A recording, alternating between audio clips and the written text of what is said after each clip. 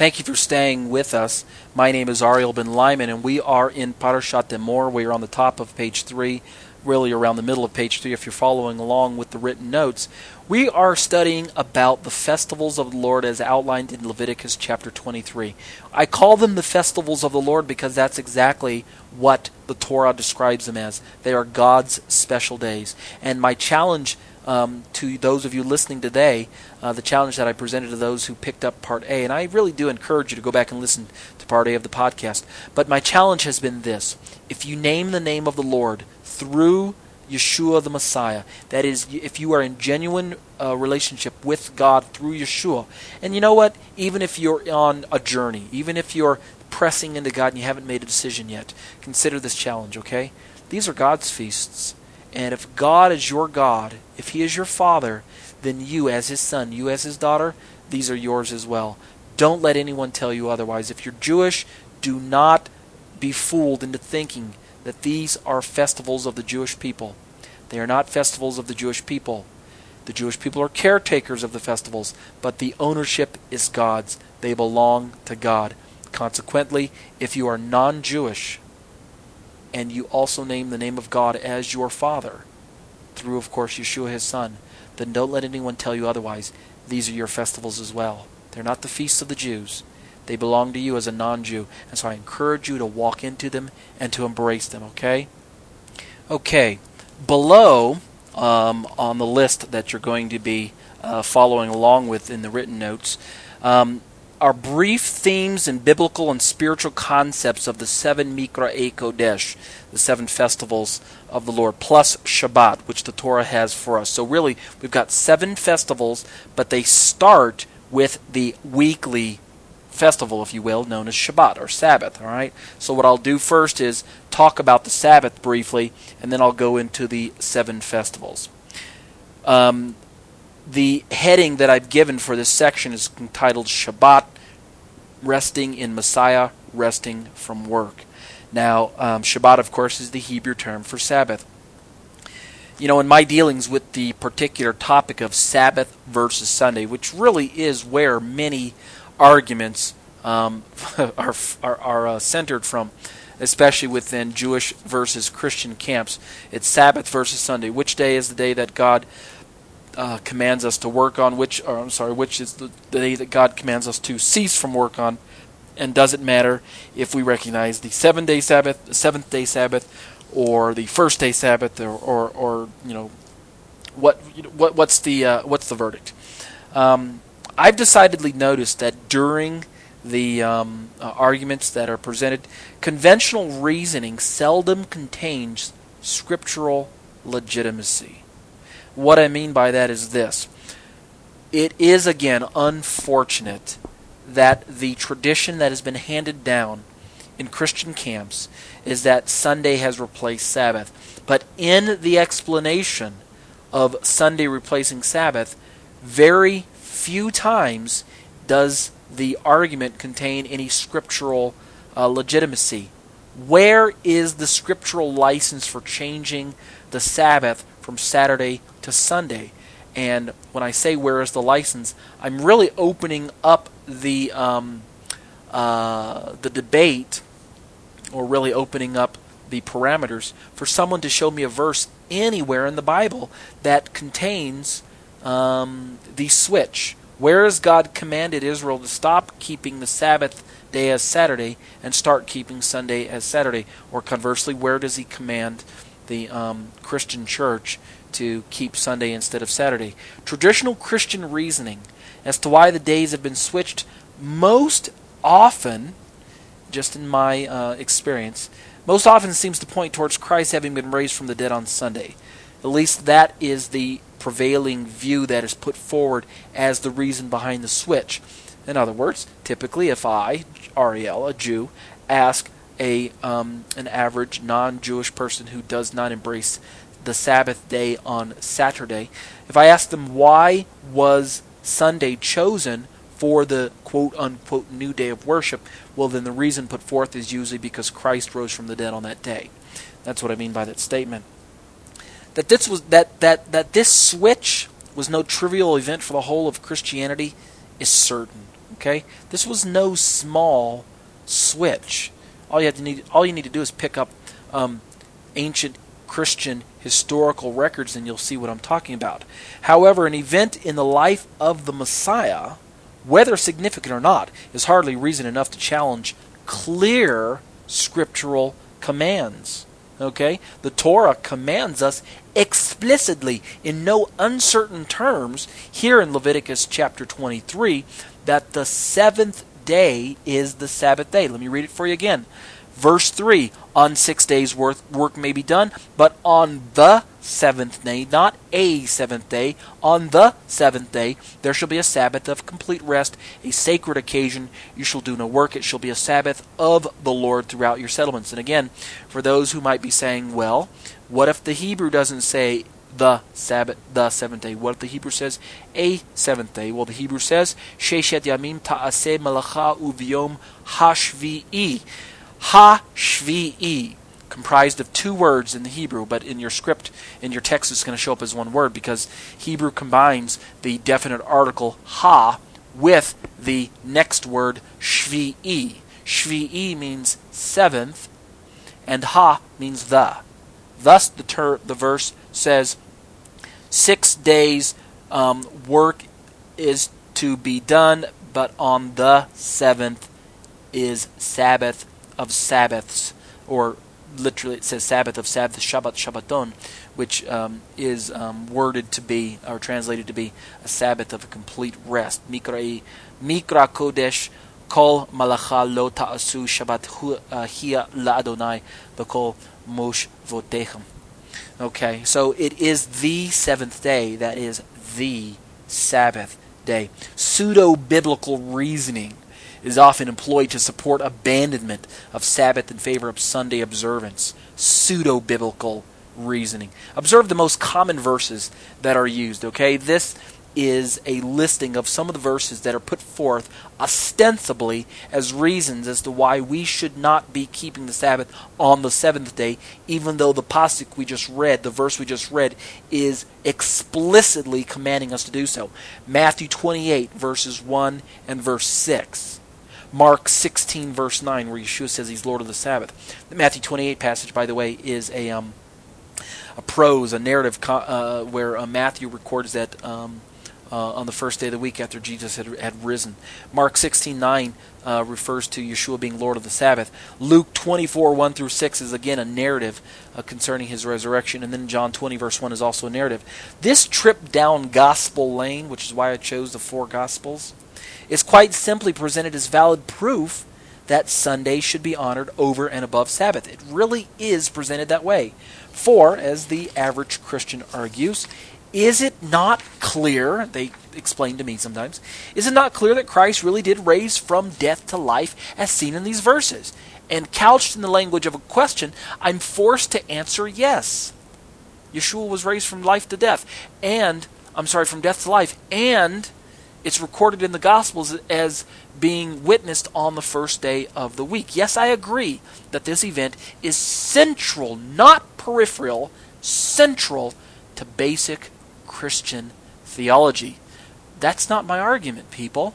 I'm not arguing the validity of Yeshua's resurrection. Of course he rose from the dead, and I affirm and embrace such a doctrinal truth. Why then should I reject the reasoning behind his resurrection as for the switching of the days? Simply because such hermeneutic reasoning ignores the fact that these pasukim are merely part of a greater narrative of the resurrection event and consequently carry no halakhic function whatsoever. In plain terms, this is prose. This is narrative. There's a big difference between what God is saying in Leviticus 23 verse 3 and what the writers are describing in the Synoptic Gospels. You get my point? There is no scriptural support for Sunday worship from such a narrative, let alone any evidence to support the absconding of Shabbat altogether. That's the challenge I want to present to you. Okay? If we want to understand what God is teaching us, we need to understand how He's teaching it to us. There are times when He gives us commandments, and there are times when the Bible describes an event. We need to know the difference between the two. Now, although I did not focus on the creation account and its impact on Sabbath pageantry, in truth, my personal primary conviction of the theology of Shabbat, if you were to ask me, Ariel, why do you hold to the Sabbath so fiercely? Besides it being just a commandment here in the Torah, its supposed abrogation. Let's entertain the notion that Sabbath has been lifted from its position of seventh day and moved to the position of first day of the week. Okay, if that were the case, then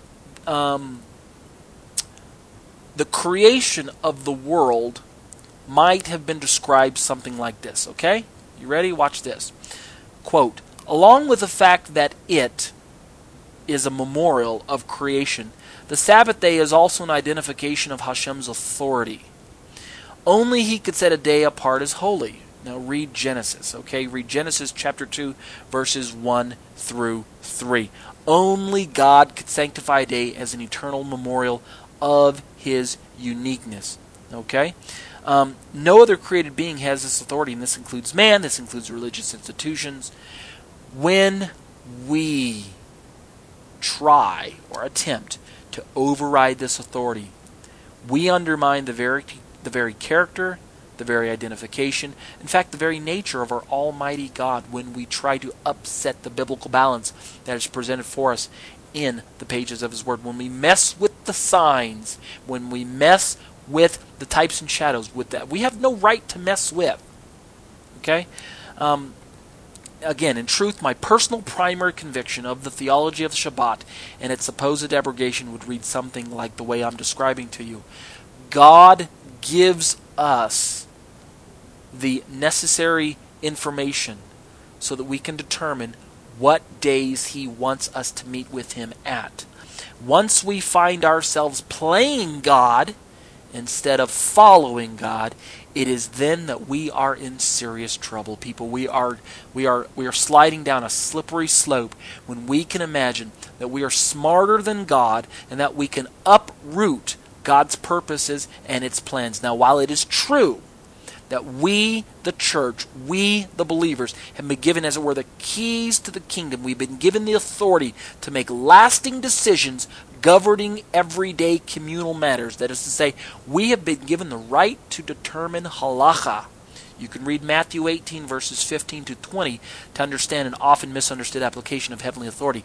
We have been given the right to create halakha within our groups. However, we have not been given the authority to switch God's Sabbath day nor abrogate it. We have no authority.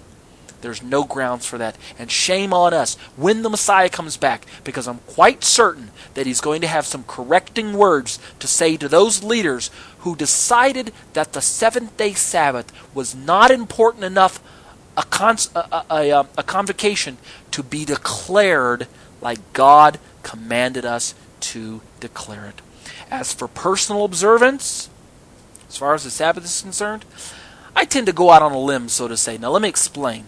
I believe that Sabbath observance can be a tricky subject, especially when viewing it through the lens of someone else. What I mean is this. The Sabbath is a corporate command. God commands us to cease from working on the seventh day and to enter into His rest. However, we've not been given the full scope of the details of what ceasing from work and sanctifying the Sabbath entail. And so I personally believe that Torah observance, to include Sabbath, of course, is first understood and applied from the individual perspective, especially when the Ruach HaKodesh, the Holy Spirit, has firmly revealed a certain aspect of it to you. And then we work from the individual toward the corporate. What I mean is this. As individuals, we embrace God's words and we embrace God's ways. And if you don't own it individually, how can you expect to own it corporately? We're not supposed to go blindly headlong with the group. We need to know what the group is doing and why they're doing it before we decide to join the group. We are, of course, join to Israel. If you have not been informed of that truth, then welcome to Israel. Okay? You're part of Israel. Therefore, when you read Leviticus chapter 23, verse 3, and you see that God commands Israel to sanctify the Sabbath and to proclaim it as a convocation throughout their generations, well, then you need to understand that Israel is you. You are Israel. But Israel is comprised of individuals. And therefore, God commands Israel, but God really is commanding each and every individual Israelite. But in our day and age, since we do not live all in the same community, perhaps the way that ancient Israel did, we're scattered across the face of the earth. Some live here, some live there. And because of that, some people are cut off from the community of a greater messianic expression of these verses. And so they find themselves isolated. What do? How do they keep the Sabbath? What are their responsibilities? That's where I'm going with this conversation. How you keep Torah is going to necessarily differ somewhat than the way that I keep Torah. Do you understand? You're going to personalize certain verses in a specific way towards your need and towards your opportunities. I'm going to personalize the Torah in other different ways. And so our Torah observance is going to be collectively seen as obedience, but individually it might look slightly personalized or different. Only after this personalization of the commandment, the mitzvah, can the corporate aspect be actualized as well. The Sabbath is but one command that is to be internalized using the faith of Messiah Yeshua. So it starts on the inside.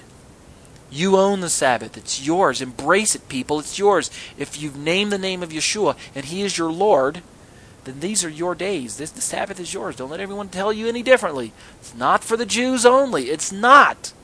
It's for you. It's for all of Israel. And if you name the name of Yeshua, then you're Israel. Okay? So the Sabbath is yours. Internalize it. Take it unto yourself. Ask yourself the question, how can I begin to walk into the Sabbath? If you're working on that day, I can tell you right now, I can just give you a suggestion. One of the first things you should do is stop working. Get with your employer. Explain to them that you want to keep this day as a day unto God. Tell them it's a religious day. See if they will give you an opportunity to switch your days off. Okay? I can promise you there's going to be a fight. There usually is. And it won't be an easy thing to do, but begin to embrace it in that practical aspect. And if you can't do that just yet, then begin to embrace it in other ways. If you have to work that day, then find other ways to sanctify the day unto God. Okay? If you can't at least stop working just yet, if that's going to be a long, drawn-out battle, then find other ways that you can press in and sanctify the day. When you get home from work, turn off the TV, turn off the stereo, turn off the internet, and find ways to press into God's presence on that day. Seek God out, and He will meet you where you're at and begin to change your situation so that you can begin to move from where you're at to where you are not. Progress, people. It's called progress, okay? That's what I mean by personalization of the Sabbath. I don't mean that everyone's declaring their own personal Sabbath and that everyone does what's right in his own eyes. It's not what I mean.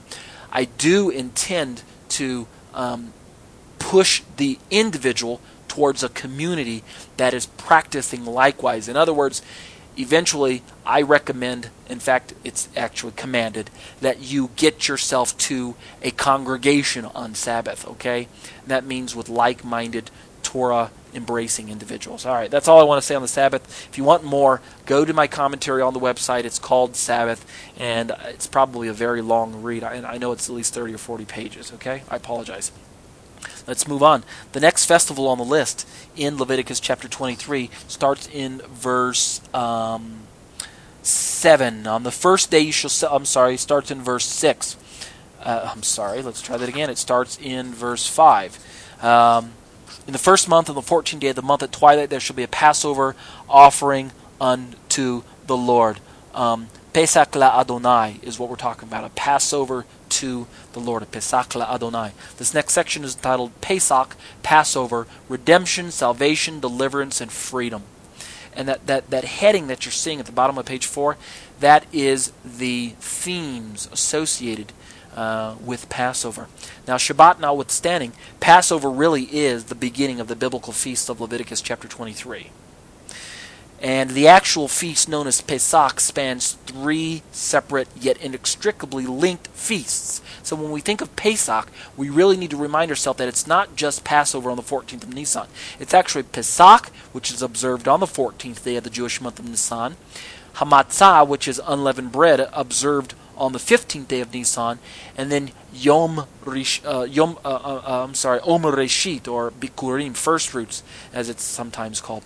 And that's observed on the day after the Sabbath of Hamatzah. So we've got those 3 that are actually stuck together. And if you want to get ultra technical, then Shavuot, coming up soon, is also linked to Pesach. They're bookends, okay? Pesach on one end, Shavuot on the other end, with the 2 festivals of Hamatzah and Omer Reshit captured between the 2 bookends.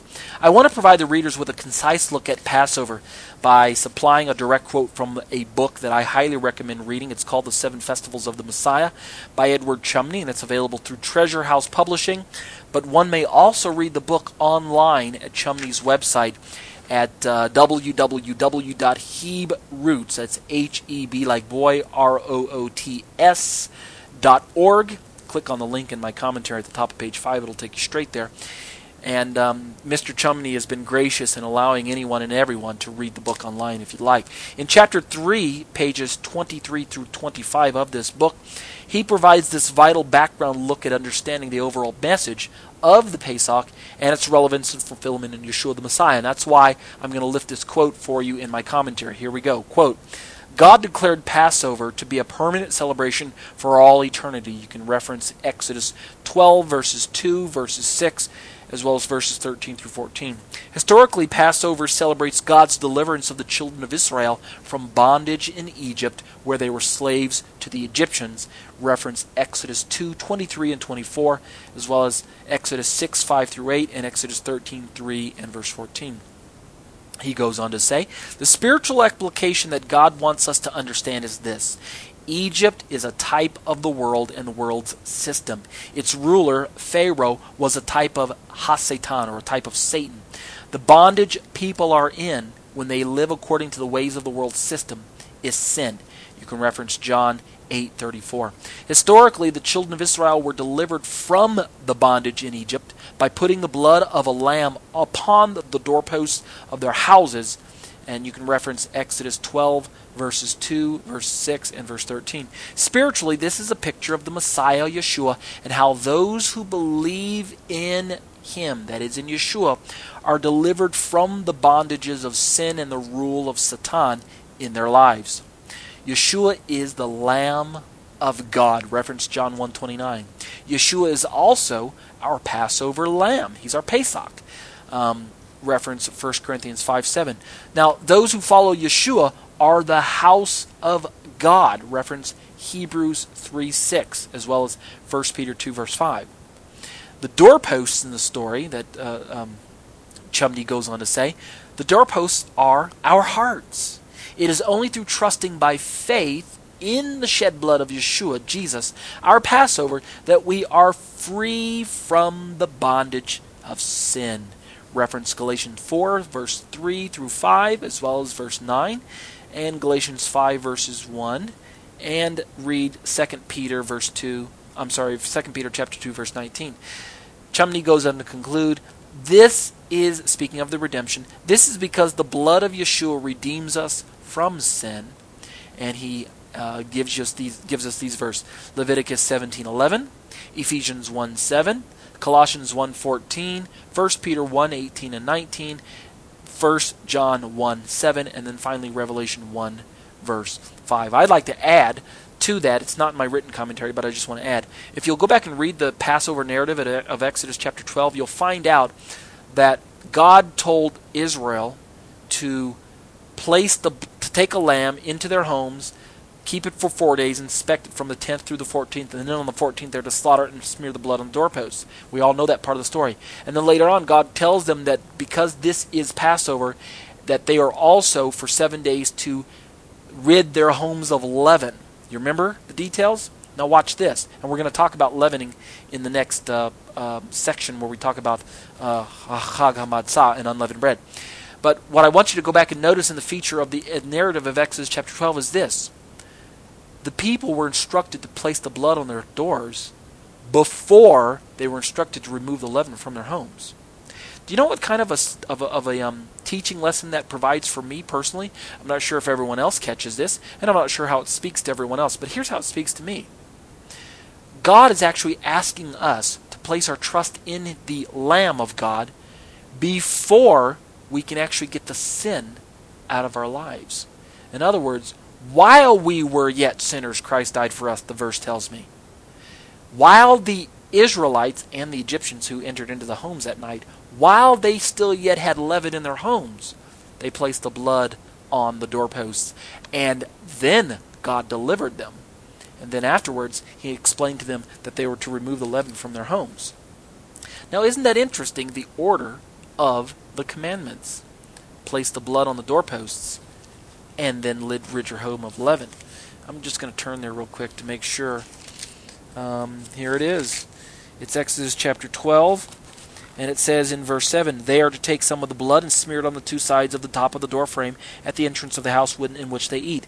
That night they are to eat the meat roasted in the fire. They are to eat it with matzah and maror. Don't eat it raw or boiled, but roasted in the fire with its head, its lower legs, its parts of its legs, and its inner organs. Verse 10, let nothing of it remain till morning. Any of it that does remain burn up completely. And then, if you drop down to verse 15, it says, for 7 days you are to eat matzah. On the first day remove the leaven from your houses, for whoever eats chametz, which is leavened bread, from the first to the seventh is to be cut off from Israel. Now I know today that we actually begin removing the leaven from our homes even before Passover comes. But if you notice historically that first Pesach, the instructions are given to first, at least the order that the prose is laid down, the order of the narrative. Put the blood on the doorposts. Oh, and then, by the way, clean the leaven out of your homes. So, something interesting to think about. Let's move on. This next section is entitled Chag HaMatzah, Unleavened Bread, Sanctification, which is what Hamatzah and removing leaven from our lives represents, sanctification, Kedusha. The festival known as Hamatzah follows immediately after Pesach. The 14th of the Jewish month of Nisan is Pesach. The 15th is Hamatzah. Now this time I'm calling them the Jewish month because they are national months that are recognized by the Jewish people as a nation when compared against other nations of the earth back then that did not have, that had their own national calendars. Thus, I'm calling them the Jewish month here. Okay, not to be confused with my previous teaching about how the festivals don't belong to Israel. As the Torah so clearly instructed the offspring of Abraham, all bread eaten during this observance was to be matzah. And let's quote 1 Corinthians 5, 7 through 8. Quote, get rid of the old chametz, or leaven, so that you can be a new batch of dough, because in reality you are unleavened bread. For our Pesach lamb, the Messiah, has been sacrificed. This is Paul speaking. So let us celebrate the Seder, not with leftover chametz, the chametz of wickedness and evil, but with the matzah of purity and truth. End quote. Now, in this verse, we learn that chametz, or leaven, was interpreted by Rav Shaul as a type of sin. Now, the leaven of sin, if you'll notice, like its culinary counterpart, has the capacity to work its way into the complete loaf of our lives. Oh, yeah. What happens is as sin gets in, it expands and it rises until what happens is the whole loaf, as it were, our lives, is permeated with sin. We've got to stop sin in its tracks. This is why, with the guidance of the Ruach within us, we need to remove all of the leaven from ourselves. Now, I know it's not possible that we're going to get all the sin out. Will this result in a sinless life? Not yet. No. Yet, our efforts will surely be rewarded. We are commanded to put away sin. We are commanded to walk into holiness, even though it's a lifelong endeavor until Yeshua comes back. The efforts that it takes, that we put into pushing off sin in our lives, are going to be rewarded in the form of a renewed and strengthened walk with our Lord. As we flee from sin and run into the arms of our Lord, we're not going to be sinless just yet until Yeshua comes back. We're still going to sin. But, you know what I call sanctification? This is going to be a very simplified definition. Sanctification is really the idea that I sin less and less as time goes on, as I grow. In its simplistic form, that's really what sanctification is. It is a process whereby, as days go by, less and less sin plagues my life. Okay? Again, I'm not trying to fool myself and think or imagine that someday in this life that I'm going to be sinless. But what will end up happening is that if I don't die first, when Yeshua comes back, I will be changed, just like you. And in that transformation, I will put off sin once and for all, and I will be able to put on incorruptibility. Amen. In other words, as long as we have these earthen vessels, our desire should be to flee from sin until we finally reach that blessed time when our Lord Yeshua will return in power and glory to cleanse us completely. The next section is entitled Omer Reshit, first sheaf. And the first sheaf speaks of sanctification and deliverance, just like Hamatzah speaks of sanctification. Baruch A. Levine, in his commentary to Leviticus by the Jewish Publication Society, JPS, outlines the logistics of this part of chapter 23 for us.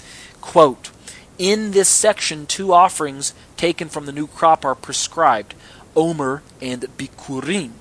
The first Omer is the offering of a sheaf of new barley.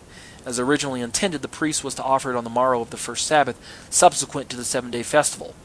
New grain could not be eaten until this offering was made. It constituted desacralization, a rite that gives God the first of the new crop, thus releasing the rest of it for ordinary human use.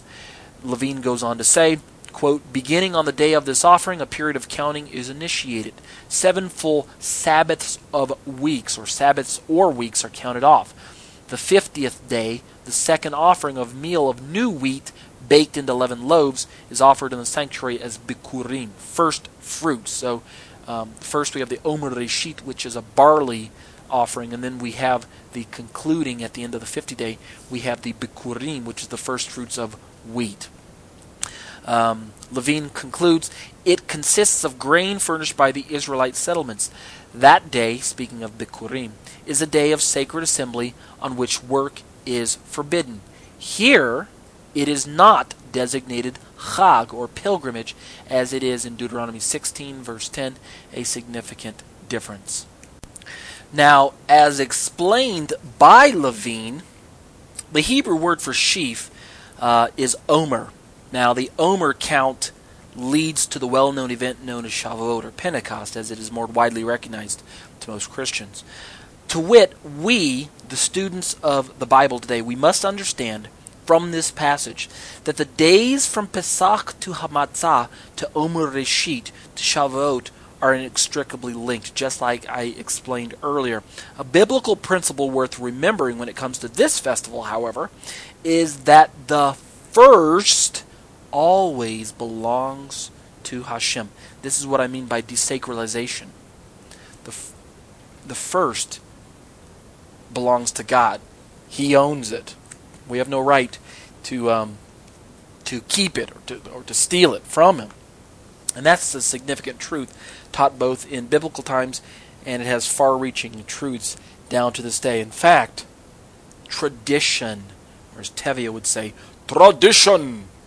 tradition blinds us to the unchanging truth of God's word, both in Christian camps as well as Judaic camps. Tradition can blind us. And when it's a truth of God's word, a truth that should not be compromised, then it's all the more damaging. And so we have got to understand this biblical principle when it comes to exchanging truth for tradition. It's a very dangerous exchange. You know why? The world is watching us. The world is watching us. As believers, the world is watching. You may not know they're watching, but oh yes, they're watching. They are observing whether or not we will make a difference between the clean and the unclean, the holy and the profane, between life and death. They really are watching. And you know what? Hashem did not tell Am Yisrael to gather on Omer Reshit. You can read it in the passage. There's no convocation on that day. Even though I call these days the 7 festivals of the Lord, the Mikra E Kodesh, the holy convocations. This day does not have a holy convocation assigned to it.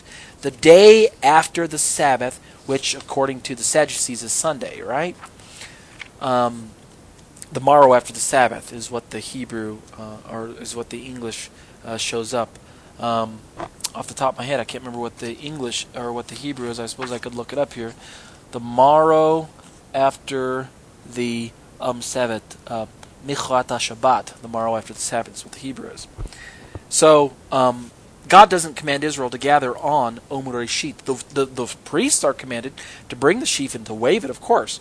But according to the Sadducees, the morrow after the Sabbath is Sunday. Every year on their calendar, Omer Reshit fell on a Sunday.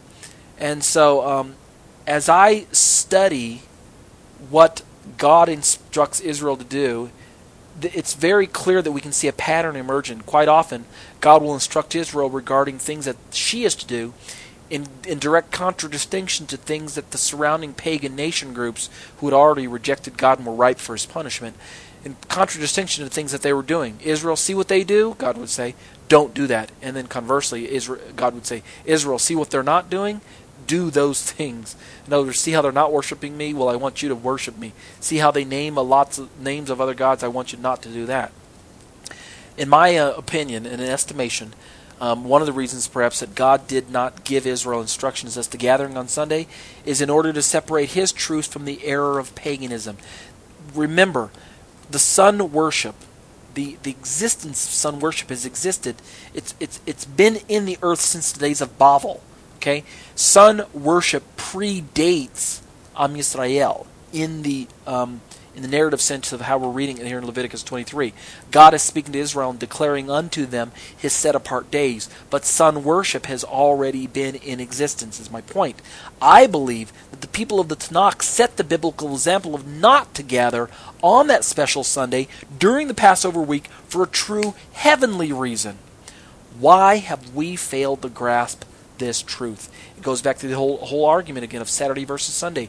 If the historic Christian church would be honest with themselves and explain to their followers as to why they really chose Sunday over Saturday, then most Christians of the 21st century would be shocked to find out the real reasons why the ancient fathers of the Christian church chose Sunday. And I can give you a hint. It was not because Jesus rose from the dead. That was not the original reason. You go look it up for yourself, okay? Surely Yeshua was raised from the death to life on that morning following the Sabbath. I'm not trying to negate that fact. Surely he is the first fruits from the dead. Absolutely, I affirm that fact. He is the first person to be raised unto a resurrection of incorruptible flesh. He's the first person to be raised from the dead, never to die again. Because after all, many people were raised from the dead. In fact, a few of them by Yeshua himself. But all of those people went on to die again. Not Yeshua. Now, although our flesh, you and I, the people listening to the podcast, our flesh still houses sin, Yeshua's flesh, by comparison, was sinless before his death on the execution stake, that is, and his resurrection demonstrates for us genuine believers what a resurrected body will be raised like, will be made like. What will it be like? Raised to life everlasting, never to die again. Once we are quickened by Yeshua's second coming, when we are changed from corruptible into incorruptible, we don't have to fear death anymore. In fact, we don't have to fear death right now. So what if you die? What did Paul say? To live is Christ, and to die is gain. So it's all right. Death, you lost your sting. Why do we continue to confuse this wonderful truth about Yeshua's resurrection with our man-made traditions?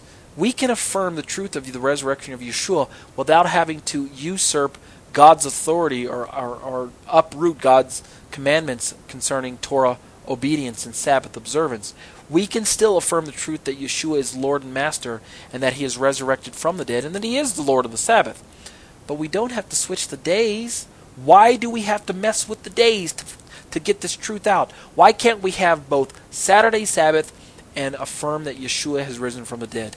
I'm not sure exactly why we can't understand it that way. What the church has to prove by pushing or ostensibly supporting some switch of the days is beyond me. It's a lesson in nonsense, okay? Isn't it time that we start demonstrating God's holiness? Not our own, but God's holiness by the very days that we gather on? I think it is. I'm not going to say any more on the matter. The first always belongs to Hashem. Why are we sharing it with paganism? This next section is entitled Shavuot, Pentecost, the giving of the Torah, the giving of the Ruach HaKodesh, first fruits, and ecclesiology. And with that, I'm going to draw this section of the podcast to a close.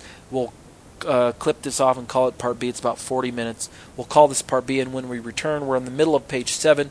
We will start talking about Shavuot, Pentecost. Stay tuned.